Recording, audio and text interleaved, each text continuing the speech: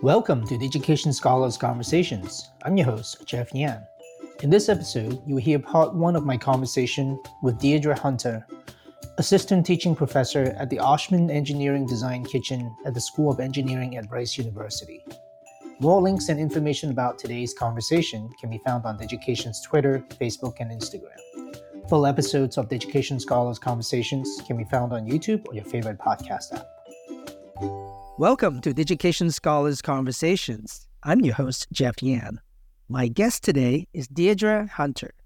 She's an assistant teaching professor at the Oshman Engineering Design Kitchen, the Design Kitchen, at the School of Engineering at Rice University. Hi, Deirdre. Hey, Jeff. How are you? Good. Welcome. And thanks for being here. I'm so excited to talk to you. Thanks for having me. I am also equally excited to be here with you today. I have been an admirer of the Design Kitchen and your program at Rice for so long. We got a great opportunity to work together for a number of years, and you and your program and your students just consistently just provide stunning work.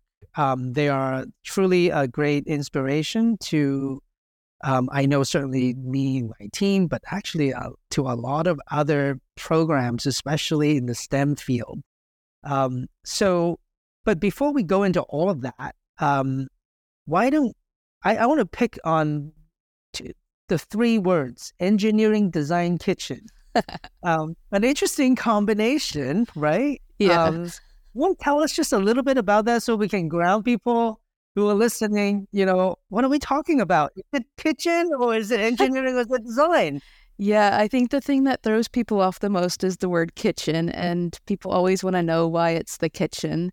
So the building that we're in used to be the central kitchen that served all Rice students' meals, breakfast, lunch, and dinner were prepared in this building. They kind of did away with the central kitchen model and dispersed the kitchens to the different dormitories, and this building kind of sat as a storage place for a while.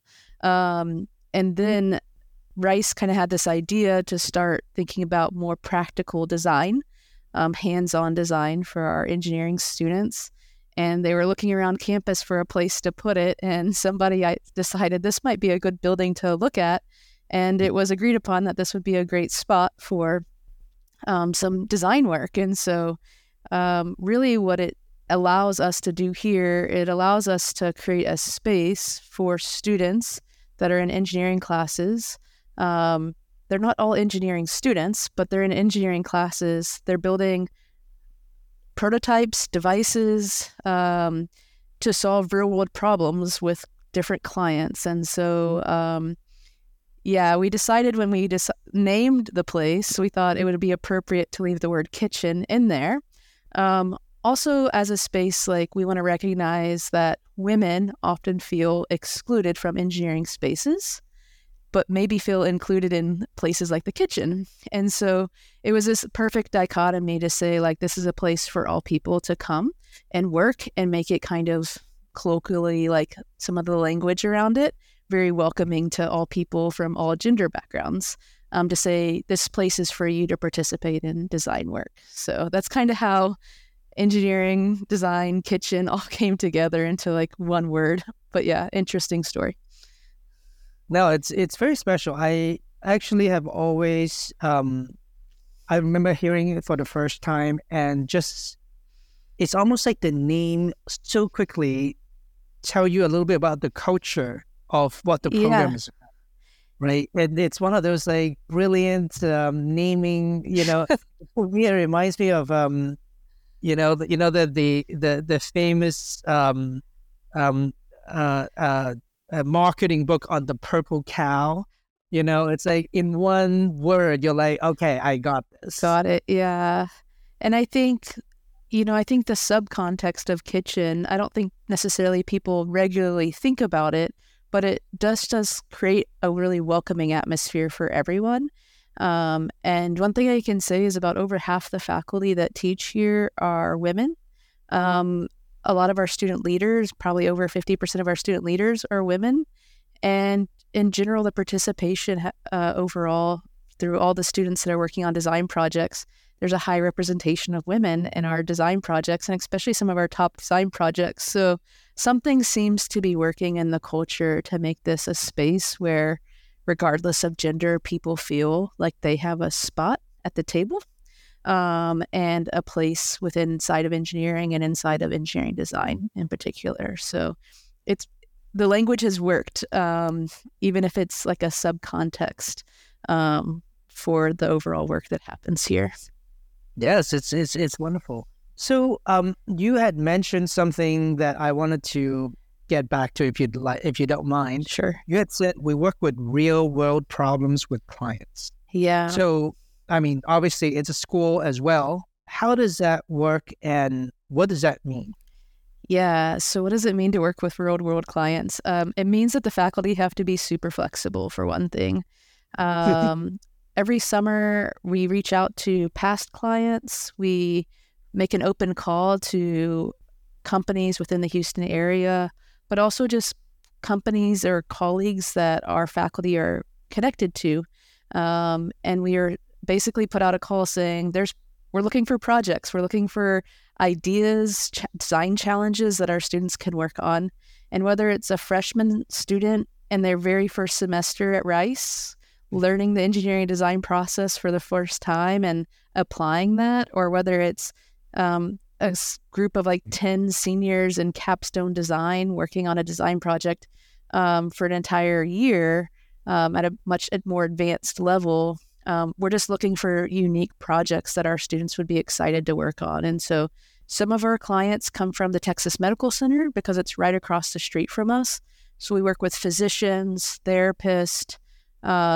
Some of these doctors over there are connected with Engineers Without Borders, and they're looking at different challenges that face them in the operating room across the street or in hospitals across the world. Or we work with a lot of nonprofits. So from the Houston Zoo, which is one of our favorite clients, again, just across the street, to working with people that are trying to provide clean water and the developing parts of the developing world, right? And so we also have big clients such as like Shell or Baker Hughes, so large oil and gas companies.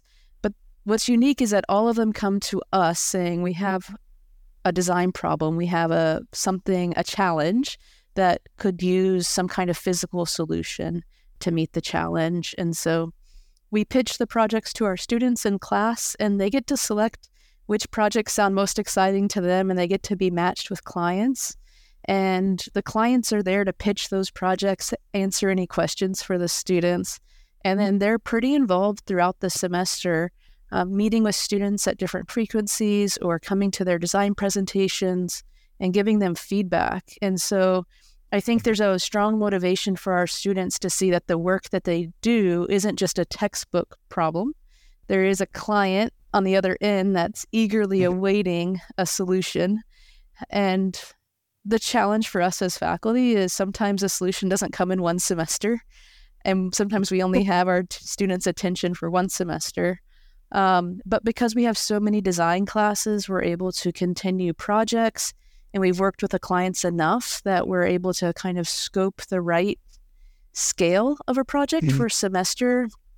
And we're just looking for an opportunity to advance the state of knowledge that applies to that problem for our client. And sometimes that's a nice little package of a project, a device, a prototype that has, you can put a bow on it and it's done. And sometimes it's, well, we tried these things and they didn't work, but now we know it doesn't work.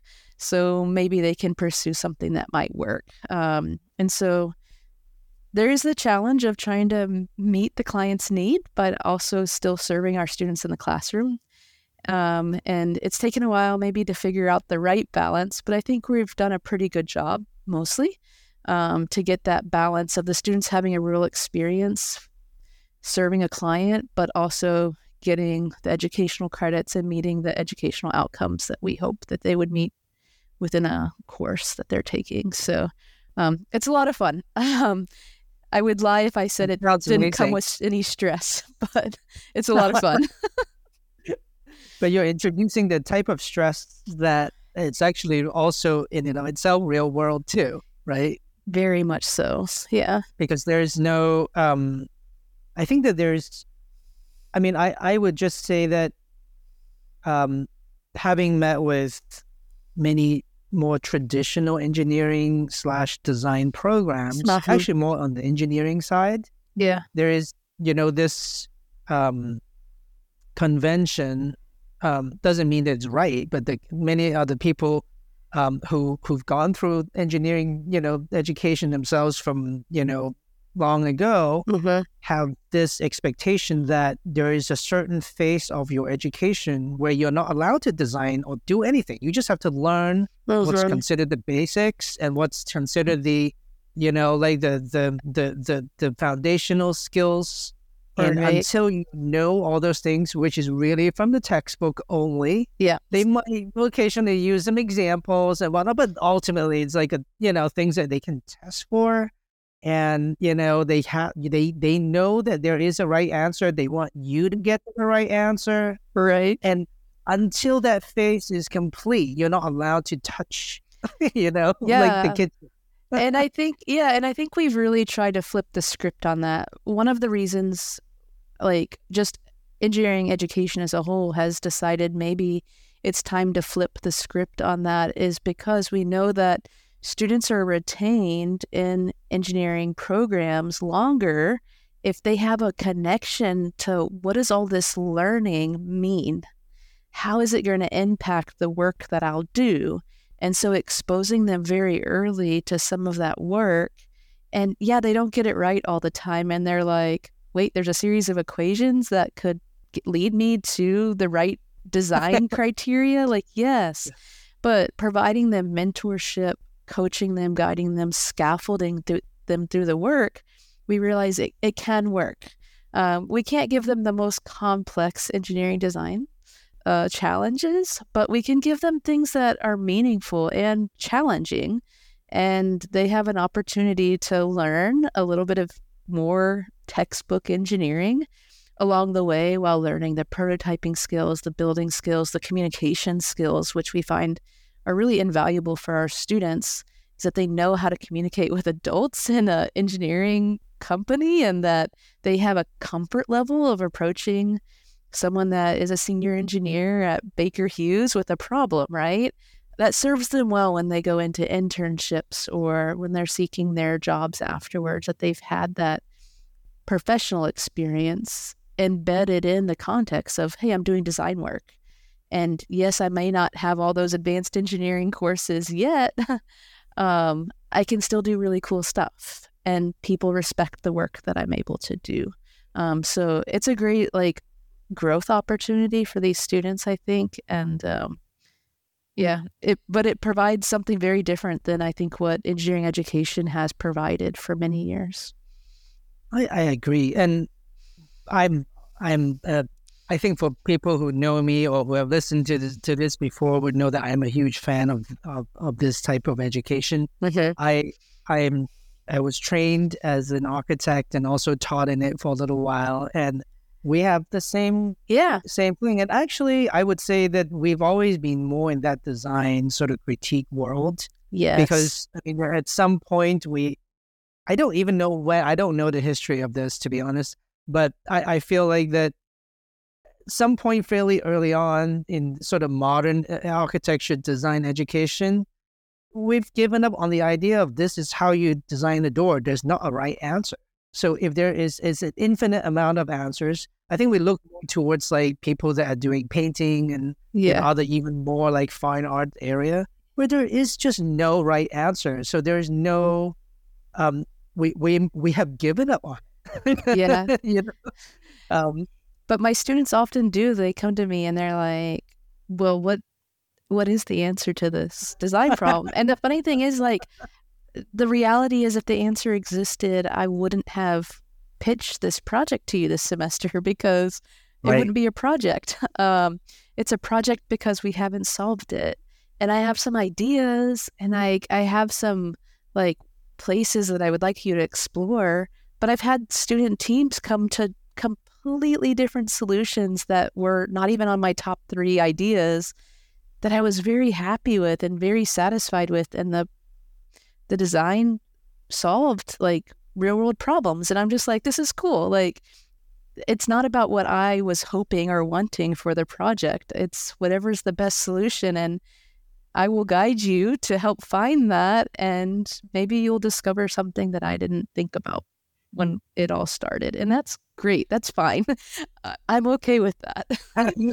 You had mentioned that faculty members, it's not without stress because it comes with a certain amount of unknown and uncertainty, or is this even going to teach the students stuff? Right. Yeah. Without this, if the project doesn't go well, maybe it doesn't reach that. But at the same time, I remember when I used to teach in architecture, we had this one thing where we say to people that, as a faculty member, I'm the lead learner here. And I'm just going to have a little bit more experience, and I'm going to be learning with you alongside. I'll help, you learn probably, but you will also help me do it too. And I think that it's in that sort of spirit that things get done. And I actually think that there is a certain amount of satisfaction as a faculty member.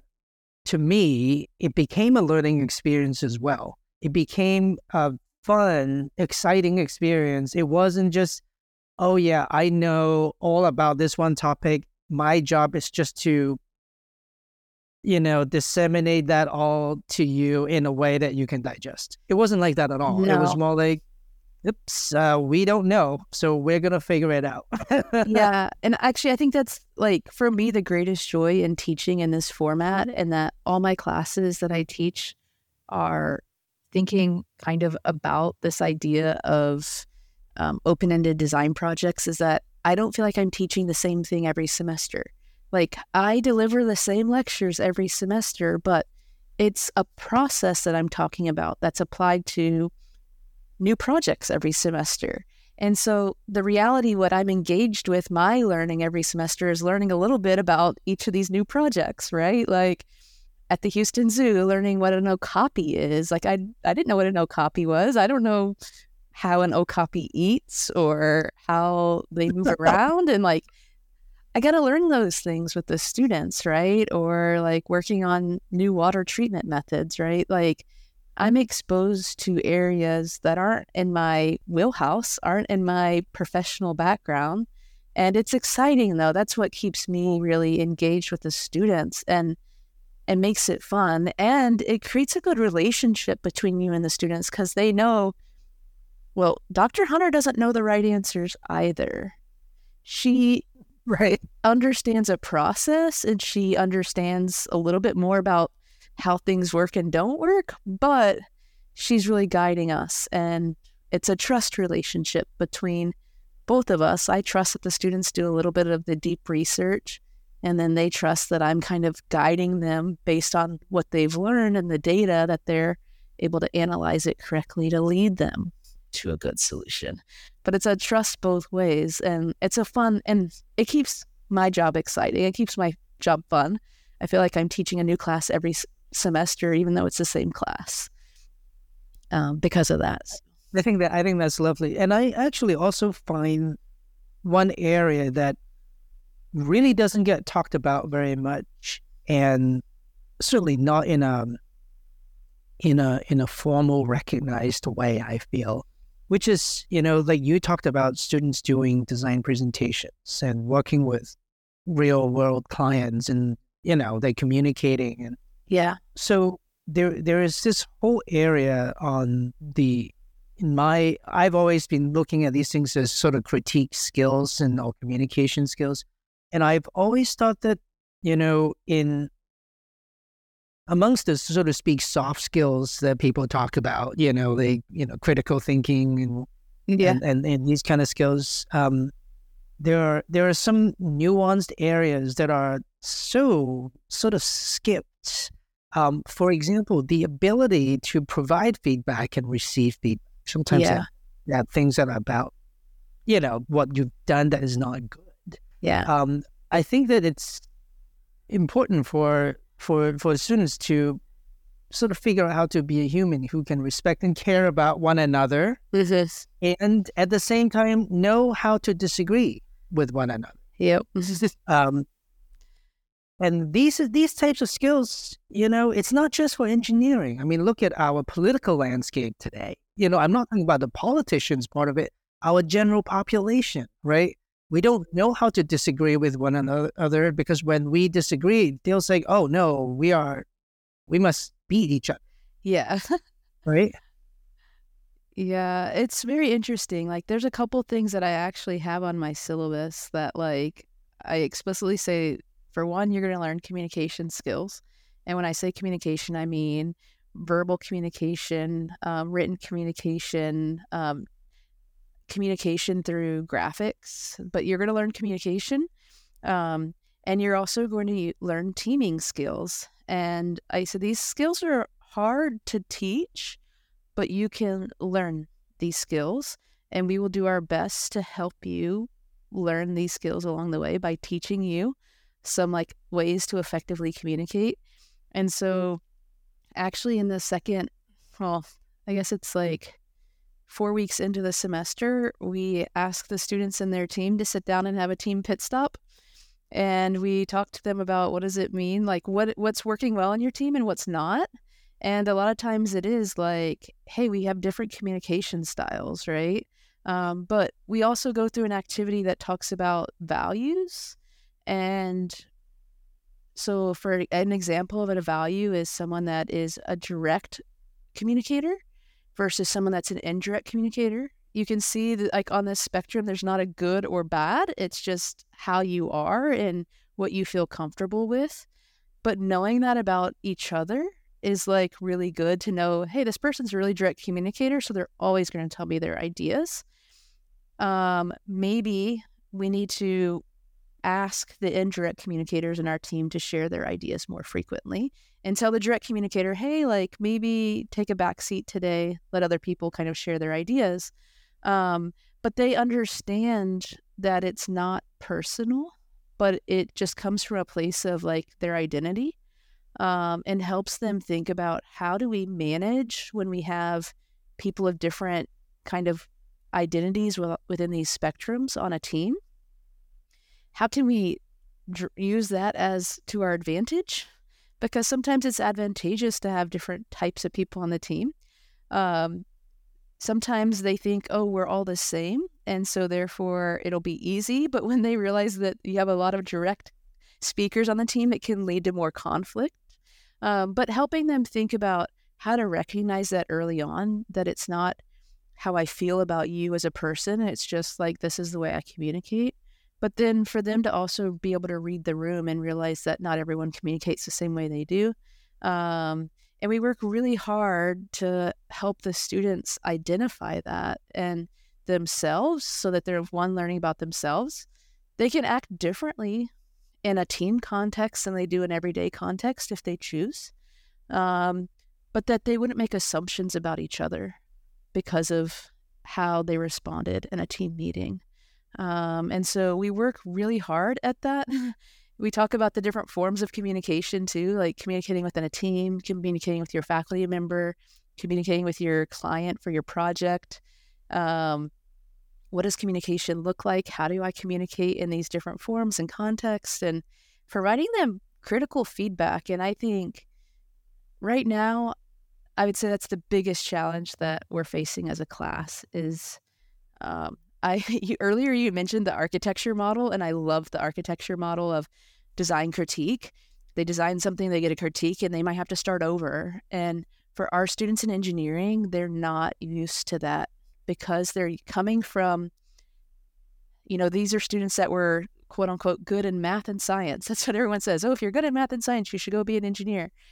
Where there's right answers in the back of the book. And so if I chose this design as my quote unquote right answer, how are you telling me it's wrong? Where are you telling me that it could be different, that it could be better? And so helping students hear the critiques of what you've done isn't wrong. It's a stepping stone to where you want to go. And so we're in the midst of trying to figure out how to both provide critiques in a way that they're able to hear the critique, but also that they're able to use that as like a pivot point to move forward and not feel like rejected of like my idea is a bad idea. Like, but it's a really hard thing. And, at Rice, we're working with students that are used to really excelling and not being told that they're wrong. And so we're trying to find this location of like, where does critique come in? How do we make sure that the critique is used and seen as a benefit as opposed to a drawback from the work that they've done? And the idea that like sometimes the faculty have disagreements on like, I think this and they think that, whose idea do we go with, right? When you have different faculty or you're trying to manage the difference between what the client says versus what the faculty member says. And then students saying, we're going to stand on this idea that we chose. And I tell my students, okay, but what's your data and what's your evidence for it? And most of the time, if there's not like, even if it's a different idea than the idea that I wanted or I thought was the best, if there's evidence and data that they can use to support their ideas, then I'm like, okay, let's move forward. But that's also something that our freshman students are like just learning to articulate. How do I say, we chose this idea based on this evidence, therefore, if we do this, should be the result, and this would be the outcome, right? So making that like evidence statement, making that to support an argument that would give reason to move forward in a certain direction, that's a hard thing for them to do in written communication and in oral communication. And we're working really hard to help them become better at that. And you're right. I mean, it works in all aspects of our lives, not just in engineering, but we have to make decisions that are based on somewhat opinion, but how can we find fact in that decision that we made to say, this is the choice that I want to move forward with?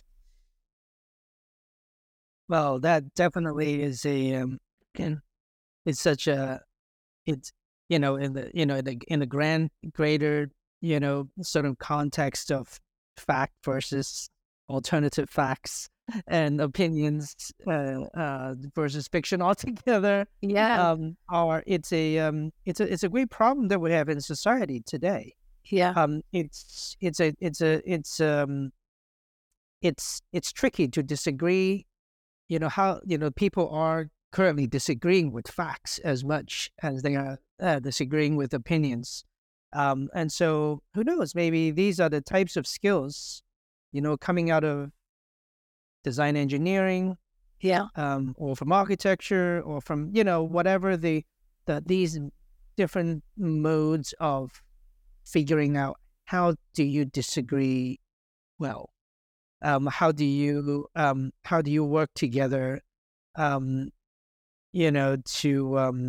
sort of move forward, with projects and ideas, and or in the case when I went back to sort of societal issues, how do we move forward with this great experiment that is democracy? How do we do all of that, right? And it's an interesting aspect of how we need to figure out how to relate these things. And I think that's where, sort of these innovative ways of you incorporating these pieces into your design education or engineering design education is really just fabulous. Can you had mentioned several times how, gender diverse your program is. And I think that is just so great because you are bucking every trend that there is in all the engineering programs, right? Right. You have a program that cares about, sort of design as freshman year, not at the capstone project you get to choose, but you get to choose, right as you get in. And you have lots of women participation, which, statistically, in most places is not the case. It's still a very, very male dominant field and area of study. So how do you get there? What's the trick? And by the way, there's no. I think that there has to be some relationship between the type of program that you offer and the people you attract, Yeah. right? And vice versa, right? And Yeah. so there's got to be some relationship there. This is amazing. Yeah, go ahead. I wish I knew what the answer was because it'd be easier to disseminate, right? And to increase like women's participation in engineering. And I honestly don't know the answer. I would say that overall, on the teaching faculty, Rice has a lot of women participating in the teaching faculty. Some posit that that's because we're in a large city where you can have people that have dual careers and there's an opportunity for that, which might be an aspect or part of that. So to have two professional like dual careers going, because the city supports that kind of ability. But I do think that our students seeing women in leadership is really important. And so our students seeing women teaching engineering is important. Seeing our student leaders as women is important. And so I think that we're constantly thinking about how to mentor and foster those students that are from just any student that might be from what we consider a marginalized background in engineering, to help them see themselves as leaders, to give them leadership opportunities maybe before they're ready for it. Because we know that once they're in that position, I'm able to spend more time mentoring them to actually further prepare them for maybe where I wanted them to be when they took the position in the beginning. And Rice is a fairly small school, and so I have that opportunity to work so closely with students in a mentorship way. There's other things I do on campus as well. There's just other opportunities that I'm involved with. The Summer Bridge program, which looks at incoming freshman students spending a summer kind of maybe making up ground where they might not have those same opportunities in high school that some of their peers will be coming in with. Getting an opportunity to meet them their first day on campus and help mentor them and guide them along the way. And so I think it really looks like being really intentional about being available, being a role model, being an example, helping other people provide kind of examples and role models to the students, and kind of always telling students to look out for who's next, right? And that it also just becomes an atmosphere where everyone's like, we're all growing, we're all learning, and we all have room to grow together, I think is a place that feels comfortable. When you walk into a place that you feel like you have to have it all together to start, and that you always have to have it together or you're going to like lose your respect or authority or position, I think those are harder environments to like thrive in. And so I think just providing this opportunity for students through just our design studio has like a lot of student workers. So we have student workers that help provide assistance on the machines with the different equipment that we have. But we also have a lot of student workers that work in our classroom as mentors. And so with those, we have this opportunity to keep training them, provide them regular feedback we take surveys to get feedback on how the students are doing. And we look at every time, there's a negative comment, that's okay. That's an opportunity for growth. That doesn't mean you're going to lose your position here. And so it takes a lot of intentionality, but I think that it's important to spend that time. And I mean, maybe I just walked into this culture at Rice that already existed, but it feels like a pretty good culture to be a part of. And it feels really good to continue the culture of just that everyone belongs here. Everyone has a spot at the table, and everyone has value, no matter what position you're coming from. So I also think that, just in general, the culture here at Rice is a lot of what we call kind of grassroots, student-led. So I'm constantly asking the students, like, is what we're doing working for students? So I ask my student leaders, is what we're doing working for them? You have a better perspective of what student life is like. How can we create a culture? How can we create a classroom that is more conducive to student life? And my willingness to say, I'm willing to try stuff, even if it's a little outside the box. Within reason, I have to meet my learning objectives in the classroom, and they understand that. They came to Rice to meet learning objectives to get a degree, but they are also willing to throw out ideas that are novel, to think about how could we make this more accessible. And so I think the students like that, that we always come to them and ask them, what are your ideas? We'll try some of them within reason, and try to make something that works for everyone. So this concludes part 1 of our conversation. To hear part 2, be sure to subscribe to Education Scholars Conversations on YouTube, iTunes, Spotify, or your favorite podcast app. Education Scholars Conversations is brought to you by Digication, a technology platform powering the most innovative e-portfolio programs in K-12 and higher education. Our website can be found at digication.com. If you enjoyed today's conversation, please like, subscribe, and share with a friend. Thanks for tuning in.